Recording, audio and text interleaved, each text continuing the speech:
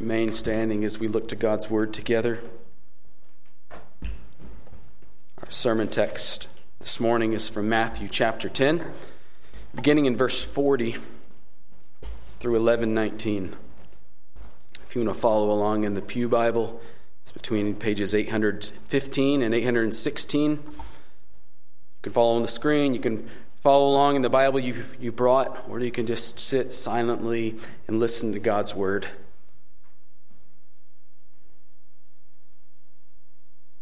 Whoever receives you receives me, and whoever receives me receives him who sent me. The one who receives a prophet, because he's a prophet, will receive a prophet's reward. And the one who receives a righteous person, because he's a righteous person, will receive a righteous person's reward. Whoever gives one of these little ones even a cup of cold water because he's a disciple, truly I say to you, he will by no means lose his reward. When Jesus had finished instructing his disciples, he went on from there to teach and preach in their cities. Now when John heard in prison about the deeds of the Christ, he sent word by his disciples and said to him, "Are you the one who's to come, or shall we look for another?" And Jesus answered them, "Go and tell John what you hear and see. The blind receive their sight, and the lame walk. Lepers are cleansed, and the deaf hear, and the dead are raised up, and the poor have good news preached to them. And blessed is the one who's not offended by me." As they went away, Jesus began to speak to the crowds concerning John. "What did you go out into the wilderness to see? A reed shaken by the wind? What did you go out to see? A man dressed in soft clothing? Behold, those who wear soft clothing are in kings' houses. What then did you go out to see? A prophet? Yes, I tell you, and more than a prophet. This is he of whom it is written, 'Behold, I send my messenger before your face, who will prepare your way before you.' Truly I say to you, among those born of women, there has arisen no one greater than John the Baptist. Yet the one who's least in the kingdom of heaven is greater than he. From the days of John the Baptist until now, the kingdom of heaven has suffered violence, and the violent take it by force. For all the prophets and the law prophesied until John. And if you're willing to accept it, he is Elijah who is to come. He who has ears, let him hear. But to what shall I compare this generation? It's like children sitting in the marketplaces and calling to their playmates, 'We played the flute for you, and you did not dance. We sang a dirge, and you did not mourn. For John came neither eating nor drinking, and they say he has a demon. The Son of Man came eating and drinking, and they say, Look at him, a glutton and a drunkard, a friend of tax collectors and sinners. Yet wisdom is justified by her deeds.'" This is the word of God. You may be seated. Let's pray that the Lord would give us understanding this morning. Father in heaven, as we've opened up your word and we have heard from our Savior, Lord, would you give us greater clarity of who Jesus Christ is? Lord, if all salvation is to be found in Jesus Christ, we want to know Jesus Christ. So we ask that as we look to your word, the only source of information that we have about Jesus Christ, show us, and show us where we need him. I ask this in Christ's name, amen. Well, I'm going to do something this morning that we haven't done before. I'm going to save verses 40 through 42. Those couple verses about receiving Christ. We're going to save that because they're so closely connected to what we're going to see when we get to Matthew chapter 25. We're just going to wait until then to expound on those verses, okay? So just as a preview, in case you were studying it this week and you're thinking, well, what does it mean?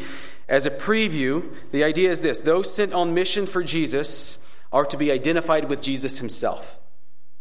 Jesus was sent by the Father, and in the same way, In the same name, Jesus sends his disciples. We see that all throughout the book of John, and we see it clearly there, the end of Matthew chapter 10. So then to receive the message of the disciples is to receive Jesus. To welcome the disciples is to welcome Jesus. And then in Matthew 25, we're going to see that kind of flipped on its head. To reject one of Jesus' messengers is to reject Jesus. And to reject Jesus is to reject salvation.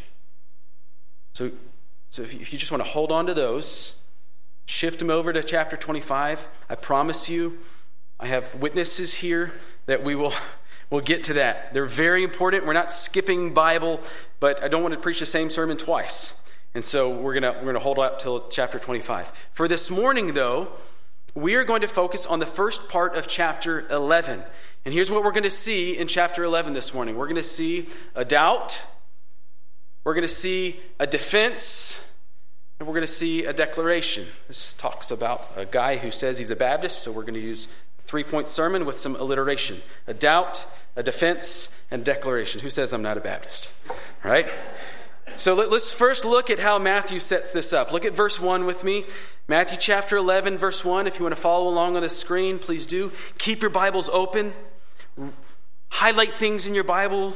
Jesus has preserved this word for you to gain understanding about who he is. Cherish what he's given you in the word. Look at verse 1 with me. When Jesus had finished instructing his 12 disciples, he went on from there to teach and preach in their cities. By their cities, I think he means the cities of Israel. And what we see here is sort of a transition from where we were in chapter 10 to where we're going in chapter 11. Jesus has finished teaching his disciples. He's sending them out.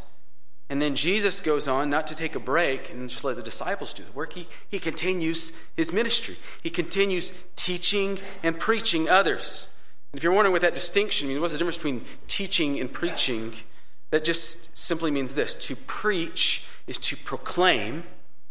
And all throughout the New Testament, that proclamation is the gospel message that demands a response. So to preach is to proclaim the gospel with a demand for a response. And that's what Jesus does.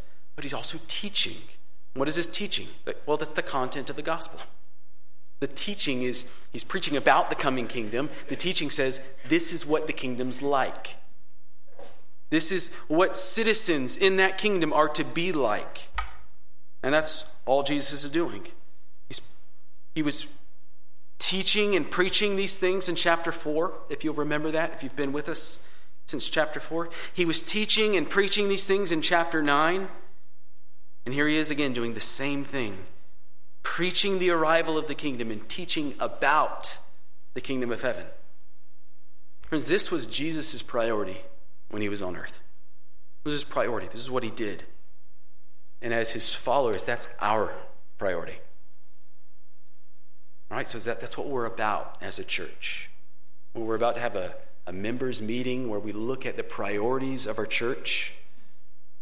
Teaching and preaching. These are the priorities. This is what Jesus Christ has commissioned us to do.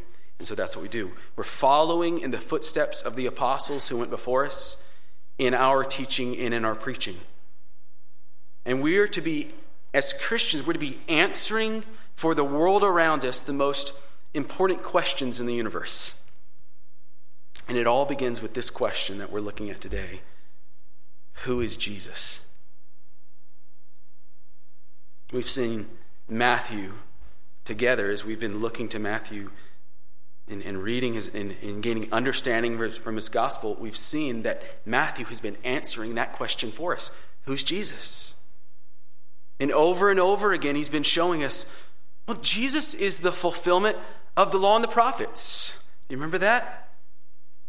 Through the way Matthew is recording and compiling Jesus' teachings for us and his preaching for us, and the way that Matthew has been selectively choosing which of Jesus' miracles to write down for us, he's been showing us Jesus is the Messiah. He's the Christ. He's the promised King, the one who was to come.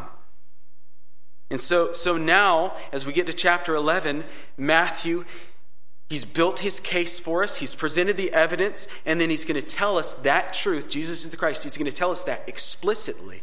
Look at verse 2 with me. Now, when John heard in prison about the deeds of the Christ, don't miss that there, how Matthew is describing Jesus' work. Look again. He calls Jesus' work the deeds of the Christ.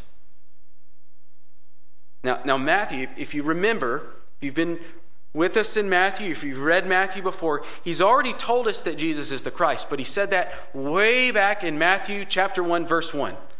He said that this is the book of the genealogy of Jesus Christ. He was giving us Jesus' title when he opens up the book for us. And then if you keep reading in Matthew chapter 1, this is how he tells us about the birth of Christ. He said the birth of Jesus Christ took place in this way. But then for the next 10 chapters, you don't see the word Christ. You don't see the word Messiah anywhere. Not once does he use those words. Instead, here's what Matthew's been doing. He's been building the case for us. He's been collecting the evidence and presenting it before you and I, the reader. And he showed us how Jesus is the fulfillment of all these prophecies about who the Christ would be. He showed us that Jesus was teaching with authority. He was healing and so forth. And so now here we are in verse 2 of chapter 11.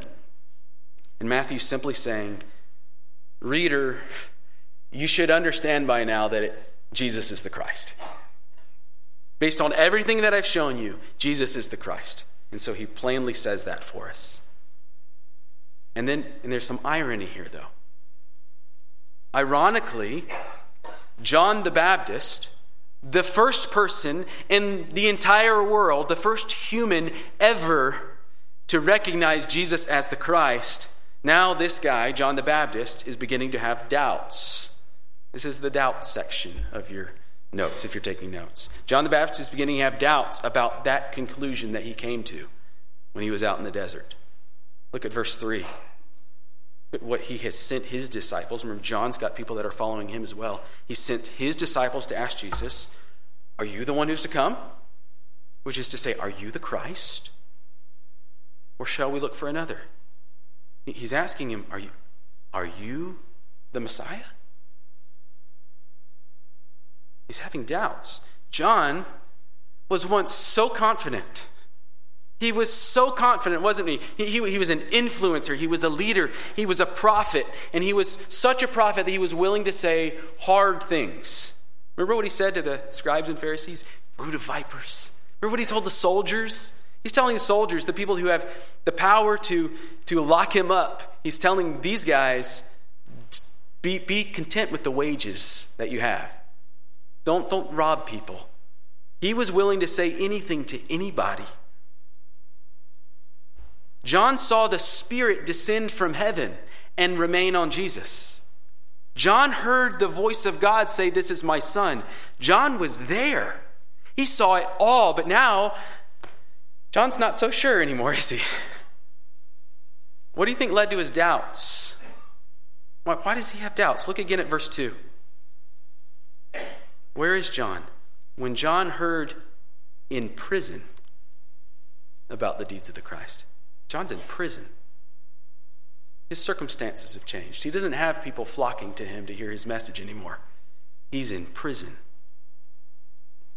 We'll learn later in Matthew 14 that John is in prison because he rebuked Herod, the governor, because Herod had taken his own brother's wife to be his own.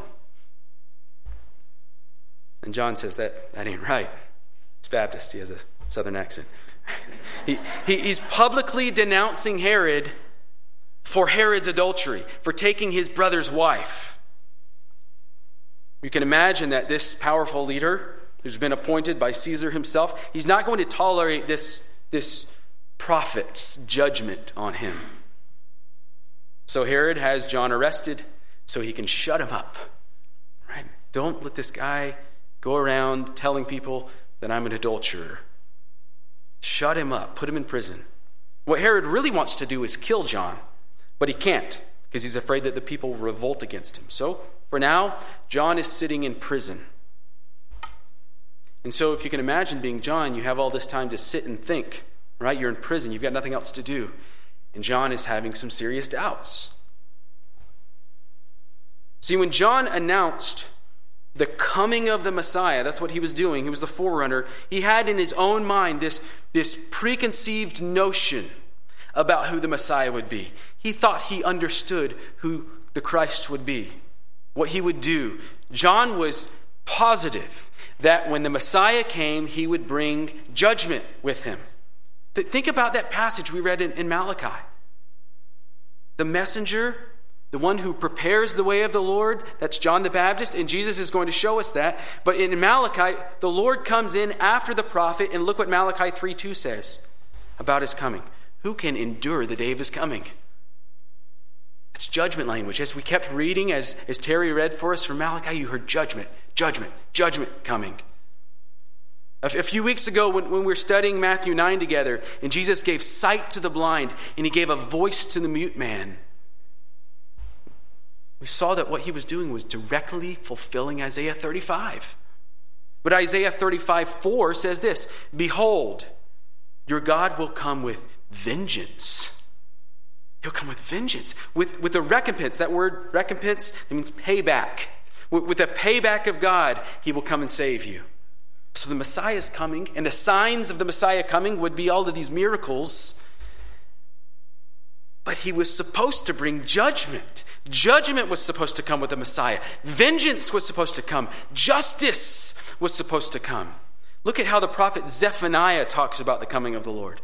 "The great day of the Lord is near, near and hastening fast. The sound of the day of the Lord is bitter. The mighty man cries aloud there. A day of wrath is that day." Day of wrath. A day of distress and anguish and ruin and devastation and darkness and gloom, clouds and thick darkness. That's what John's expecting. That's what he's expecting. And if a Messiah had come, then this judgment was coming, according to John's theology. John assumed, knowing that this judgment is coming, imagine the confidence that gives you as a prophet. He assumed that he could go around pronouncing the coming judgment on the governor and the religious leaders and the wishy-washy Jews, and that he'd be safe, right? Because the Messiah was coming in behind him, and then justice was going to rain down on them. The wrath of God was coming. So John, in his mind, he's surfing that wave. He was expecting those things because that's how he understood the Bible. And here's Jesus, and he's only doing half of what the Messiah is supposed to be doing, according to John. He's doing half of what John was expecting. Jesus has brought the mercy half, the grace half, but he hasn't brought the justice half. So John, you can imagine, he's wondering, is this really the guy? Jesus, are you really the one? Are you going to stop touching lepers and healing these bleeding women and raising up these sick children? When are you going to stop teaching and bring the hammer? Enough with the mercy. Enough with the grace. I just want to see justice. Because if you haven't noticed, Jesus, I'm in prison. Just put yourself in John's place for a minute, okay? Imagine you're a soldier, on the front lines of a battlefield, and you've been given this mission to go into enemy territory and antagonize the enemy and pester them and draw them out of all their hidey holes. In your mind, you think you're going in, and then you're going to be airlifted out right before the bombers come in and destroy everything. So you're bold. You're confident. You are maybe even a little bit brazen. But the bombers don't come. The air support doesn't show up. You get arrested. You get taken to a POW camp. And your first thought is, okay, maybe I'm a little early. Maybe they're a little bit late. You wait a few months. Nothing happens. So no longer are you thinking maybe they're a little late. Now you're thinking, did I miss something in that mission briefing? Because I did what I was supposed to do. Where's the bombers? Where's the judgment? That's how John's feeling. He's feeling a little betrayed. He's a little betrayed. He's a lot confused. Because it turns out the Messiah is not who John imagined him to be. One of my favorite preachers, Ligon Duncan, says this. He says, there is a God we want, and there is a God who is. And the two are not the same. There's a God we want, and there's a God who is, and they aren't the same God. That's what John's experiencing, isn't it? The Messiah that John imagined was coming. The one who would vindicate him, who would protect him from all harm. The one who would bring judgment and condemnation on the unjust, exactly how John wanted. It's not the Messiah that John got. And so now he's doubting. He's forgotten his experience of the Holy Spirit. He's forgotten the very voice of God who confirmed Jesus as the Christ. He's forgotten the Word of God. John's circumstances have introduced into John's heart an overconfidence in his own thoughts and an underconfidence in the promises of God. What we call doubt. Doubt is what happens when we trust our own fearful thoughts more than we trust God's faithfulness. And doubt happens to anyone who so much as thinks. I've had doubts. Some of the most God-honoring, bold, gospel-proclaiming preachers in the history of Christianity, they've experienced doubt. So long as we're in the flesh, so long as we have to battle the sin of pride that wells up in us, we are going to have doubts. We're going to be more prone to trust our own thoughts than we are to trust God's faithfulness. So what do we do? What do we do when we feel like Jesus isn't taking care of things the way that we think he should? When he isn't acting like the Jesus we hoped he would? What do we do when life in Christ turns out to be not as easy as we thought it would be? What do we do? Well, we can trust ourselves more than God. And where does that lead us? That will lead us to despair. That will lead us to doubt. And that will inevitably always lead to bitterness and anger. If you are in that place right now, bitterness and anger, it's because you're trusting in your own thoughts more than you're trusting in God's faithfulness. So we can do that. Or we can respond with humility and faith and trust the Lord. You know where that leads? Hope. Always leads to hope and joy. And we do that by looking to the Word of God. We can go back to this fountain of truth. Go back to the source, the proof of God's faithfulness. Look again to God's Word to see who Jesus really is. Look again to the promises of God. Realign your experiences with the reality. What you experience is not as real as the reality that the Bible reveals to you. And that's what Jesus does for John. This is exactly what he does for John. Look at verse 4 with me. Look at how Jesus responds to John's doubt. Jesus answered them, that's John's disciples, "Go and tell John what you hear and see. The blind receive their sight, the lame walk, the lepers are cleansed, the deaf hear, the dead are raised up, the poor have the good news preached to them." You know what Jesus is doing? He's pointing John back to the Word of God, and he's showing John how God's Word is being fulfilled, how God has been faithful to his promises. The blind receive the sight. Remember that from chapter 9? Isaiah 35:5. The eyes of the blind are opened. Remember, that was something that was to be unique to the coming Christ. In the entire Bible, the only person who ever opened the eyes of the blind is Jesus. And he did that in fulfillment of this promise, Isaiah 35:5. Jesus also tells John, the lame walk. Well, that's Isaiah 35:6. Then shall the lame man leap like a deer. It's God's word. It's God's promise. And Jesus Christ is saying it's being fulfilled. The lepers are cleansed. Isaiah 35:8 says there will be no unclean on the road of the righteous. Jesus is fulfilling that promise too. The dead are raised. Isaiah 35:10 says there will be everlasting joy, and sorrow and sighing will be gone. The poor have good news preached to them. That's Isaiah 61:1. The Spirit of the Lord God is upon me, because the Lord has anointed me to bring good news to the poor. Do you see what Jesus is doing for John? See what he's saying? He's reminding him of who he is, and he's doing that by pointing to the Word of God. He's pointing to all the promises from Isaiah about this coming kingdom and the coming king, and he's answering John's question too. He said, yeah, I am the one to come. Yes, I am. Yes, I am the Christ. I'm the Messiah. I'm the fulfillment of all these promises from the prophets before you. God's plan really is in motion. He's restoring John's confidence in the promises of God. Look again at verse 6, the way that Jesus wraps up this encouragement to John. He says, blessed is the one who's not offended by me. He makes a whole new beatitude just for John. He's following that pattern from Matthew chapter 5, the Beatitudes, the beginning of the Sermon on the Mount.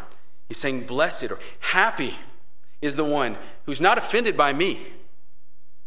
He's saying to John, you want to keep yourself from despair and doubt? You want to be happy? Do you want to experience the blessings of God right now? Do you want to have joy in this life? Then don't be offended of who I am. I'm the Messiah. You were right. But don't be offended that I'm not the Messiah that you hoped for. That's what Jesus does say to John. What doesn't Jesus say to John? I want you to notice what's missing in his response. He doesn't tell John, everything's going to be okay, John. He doesn't tell John that John's going to get out of prison. He doesn't tell John that John's going to be kept safe. All he tells John is this: I'm the Christ, and you can trust God. I'm the Christ. And you know what, friends? That's enough. If you are doubting Jesus because of your circumstances, whatever your circumstances are, whether it's financial hardship or health issues or family issues, something going on in school, listen, the fact that Jesus is who he says he is, that's enough. Jesus is the Christ. He's your Savior. When everything else seems to be crashing down, that's the truth.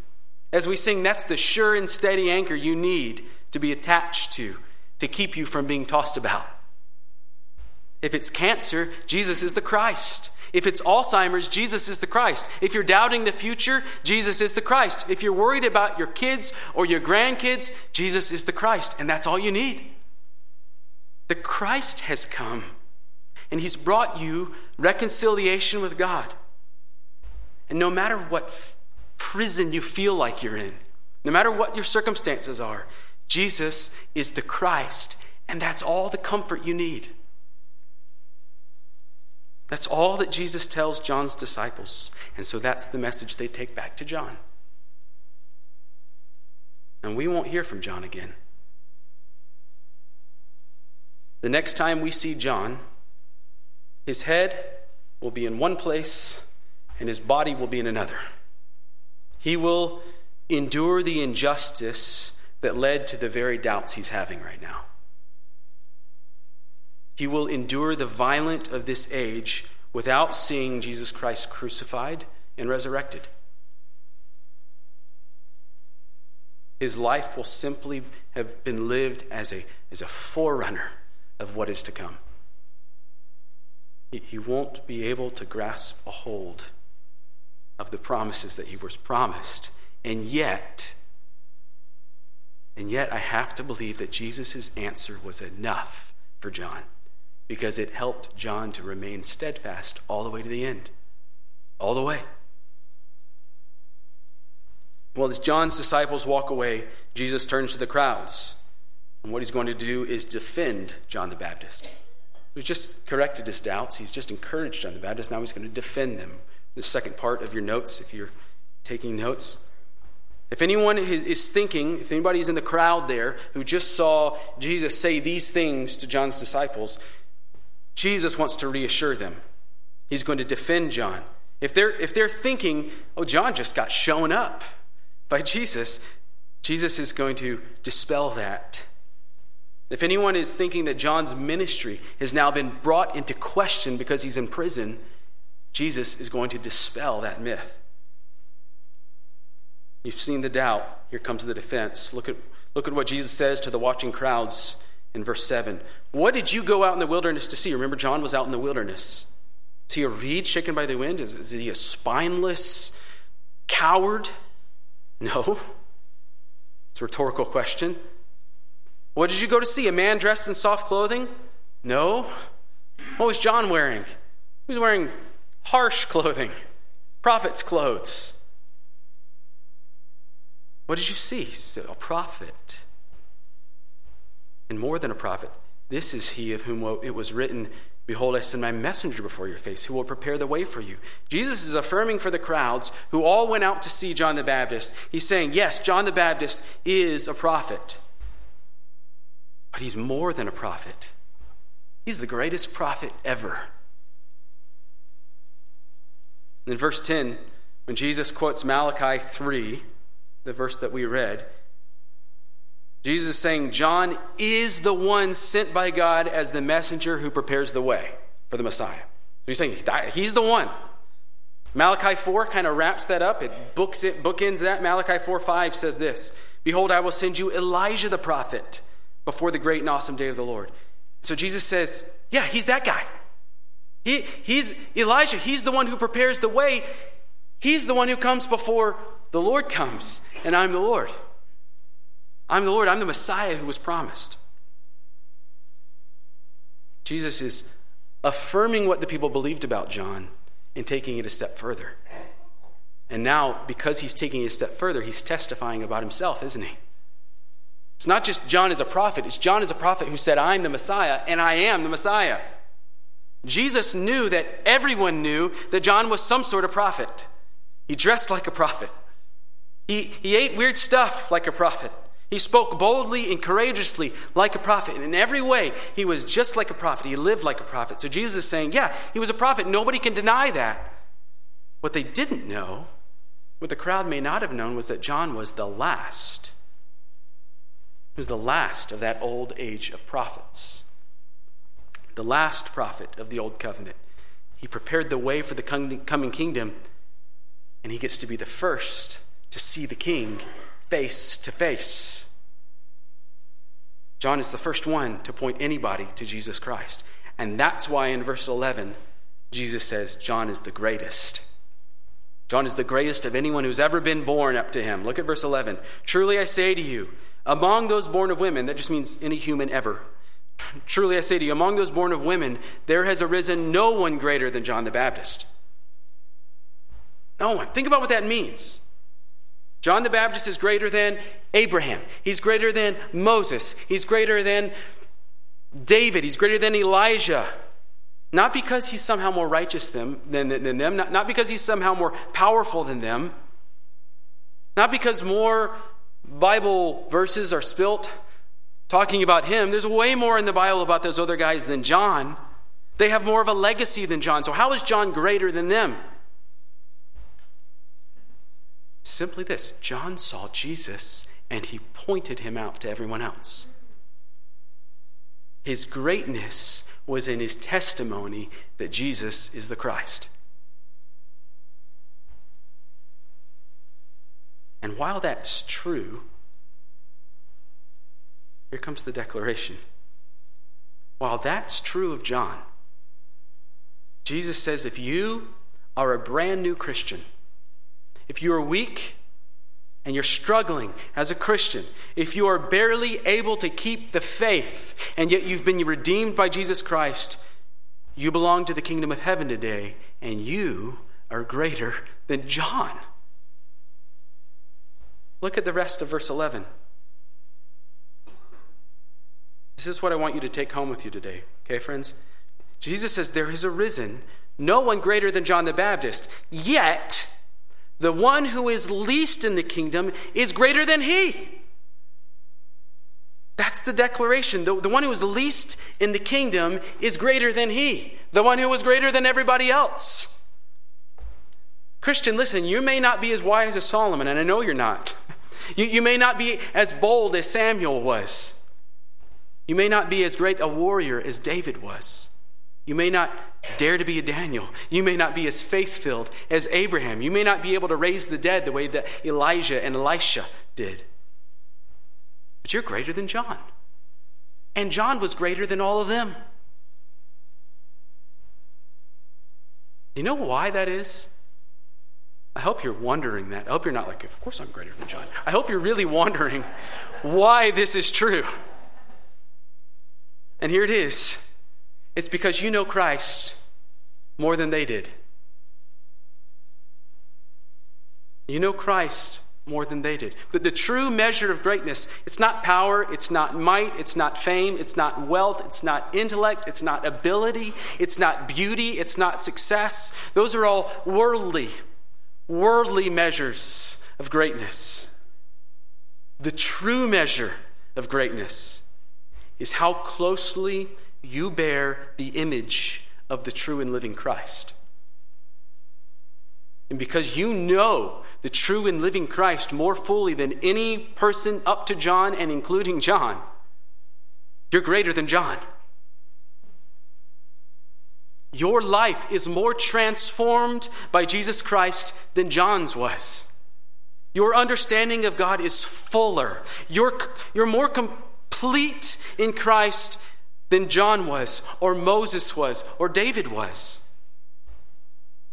Do you understand just how radical that is?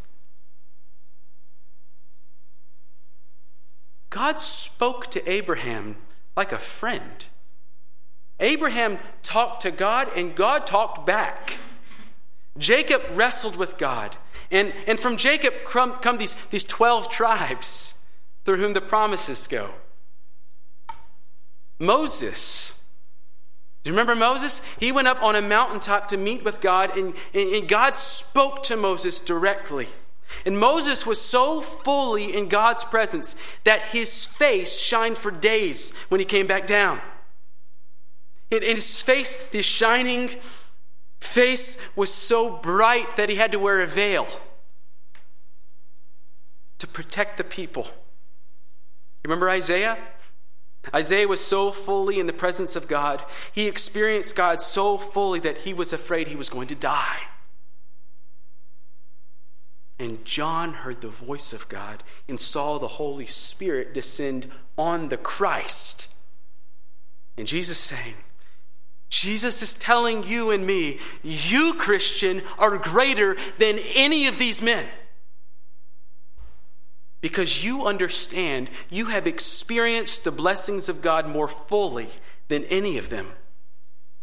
You have experienced more of the kingdom. You've experienced more of what it's like to have Jesus Christ rule in your life than they did. You've seen the fulfillment of the promises that they only imagined. 1 Peter 1 says this: concerning this salvation, the prophets, that's all of them, the prophets who prophesied about the grace that was to be yours, they searched and they inquired carefully, inquiring what person or time the Spirit of Christ in them was indicating when he predicted the sufferings of Christ and the subsequent glories. It was revealed to them, those prophets, that they were serving not themselves, but you, in the things that have now been announced to you, through those who preach the good news to you. by the Holy Spirit sent from heaven, things into which angels long to look. Why don't you just let that sink in for a minute? All of redemptive history, that's just all of history. The entire Old Testament, all of the prophets, all the way up to John the Baptist, they were all sent to serve you. To point you to Jesus Christ so that you could behold the glory of God in Christ. We get all of the benefits that they prophesied about. You get to know the nature and the character and the mercy and the grace of God and the love of God better than any of them. Christian, do you understand the privilege that you've been given? Do you understand? You're thinking right now of lunch. Do you understand the privilege you've been given in Jesus Christ? Do you understand the blessing of what it means to be chosen by God to receive this? You've been given something in Jesus Christ that the angels don't even have. And they're in heaven with him.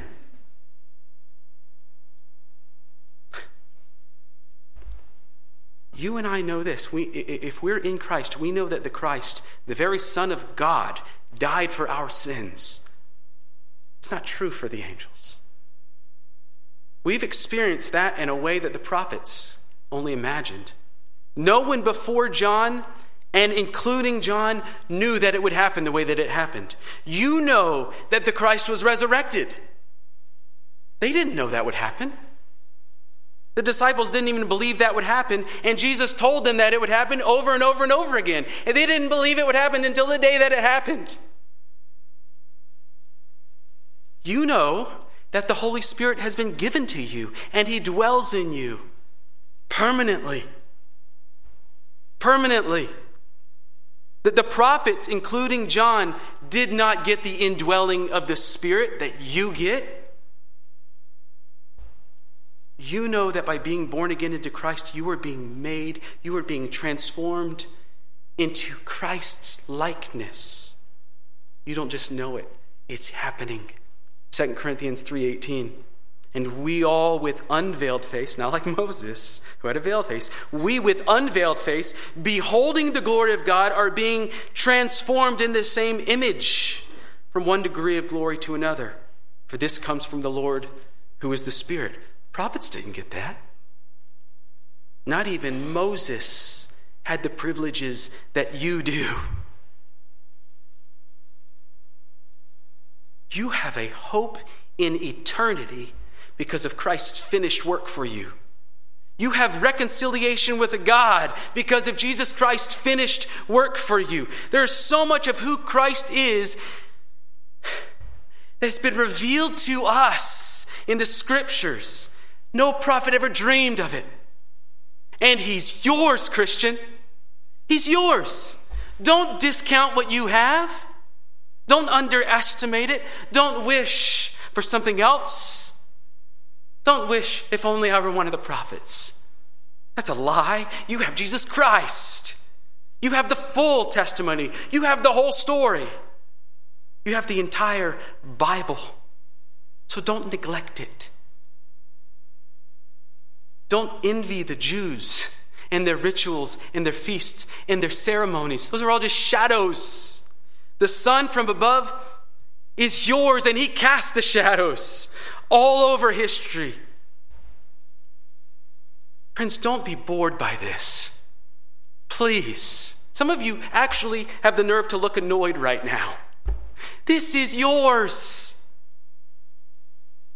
Don't be like the generation of Jesus' day. Don't be like that generation. Look what Jesus says about them in verses 18 and 19. John came neither eating or drinking, and they said, he is a demon. The Son of Man came eating and drinking, and they say, look at him, a glutton and a drunkard, a friend of tax collectors and sinners. Yet wisdom is justified by her deeds. They couldn't be satisfied with what God was giving them. They weren't satisfied with John because he was too strict. They weren't satisfied with Jesus because Jesus didn't measure up to how they thought of righteousness. Even living, this is where these folks were at. They were living in the last day of the fulfillment of all that prophecy from the Old Testament. They are at the intersection of that last age and the last age. They were in the presence of the one who had the spirit of Elijah, pointing them to the Christ. They were in the presence of the Christ. They saw his miracles. They saw his compassion. They saw his love and his mercy. They saw him eating and drinking and forgiving sinners. They're going to see him resurrected. And it's not going to be enough. Don't be like that generation. The God they wanted was not the God that was in front of them, loving them and teaching them. You have more than they did. You have the Holy Spirit. You have the life-altering testimony of a crucified and risen Lord. What are you going to do with it? What are you going to do? Are you going to go about life underwhelmed with Jesus and looking for the next mountaintop experience because Jesus isn't enough? Ordinary Jesus isn't enough? Are you going to be looking for pleasure in lesser things than what you've been given in Christ? Are you going to look for pleasure in pornography or entertainment and movies or whatever TV show you're streaming? Are you looking for pleasure in the next drink or in the next pill? Maybe satisfaction can be found in a different marriage than the one that I've got. Maybe it's in a new job or a bigger house or a newer car. Are you going to spend your entire life looking for something that isn't Jesus Christ to please you and give you meaning? You're going to be dissatisfied with what Christ has given you?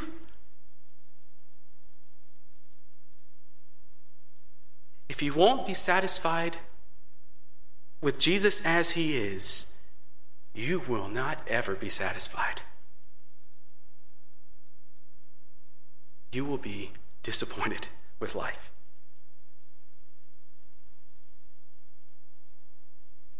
Or you can let your life be transformed by Jesus Christ. You can seize a hold of him as the greatest treasure you've ever known, and you can let your life reflect the glory of Christ in you and realize the greatness and the joy of what it means to belong to the kingdom. There's greatness there that you're missing out on if you're settling for anything else.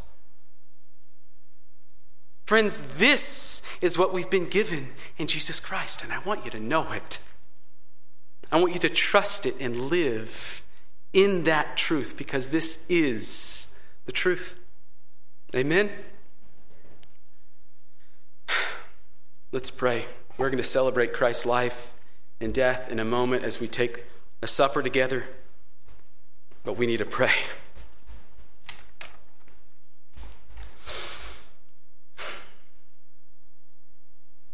Father in heaven, we thank you for Jesus Christ. Lord, I just ask that you would forgive me for the times that I settle for anything less than Christ. Forgive me for the times that I take Jesus Christ for granted.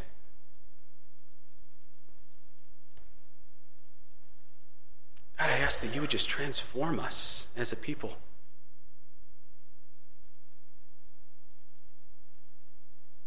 Would you, by the Spirit's power, let us realize the greatness that we have as the least in your kingdom? And so give us a confidence that's greater than John's, and a joy that's greater than David's. God, for anybody in this room right now who has not responded to Christ as he is, Oh, Lord, would you, by your Spirit's power, give them that faith that they need? Would you wash away whatever doubts they have, whatever searching they're doing in lesser things? And would you turn them to Christ? Because I know, because you told me, that only you can do that. We ask these things in Jesus Christ's name. Amen.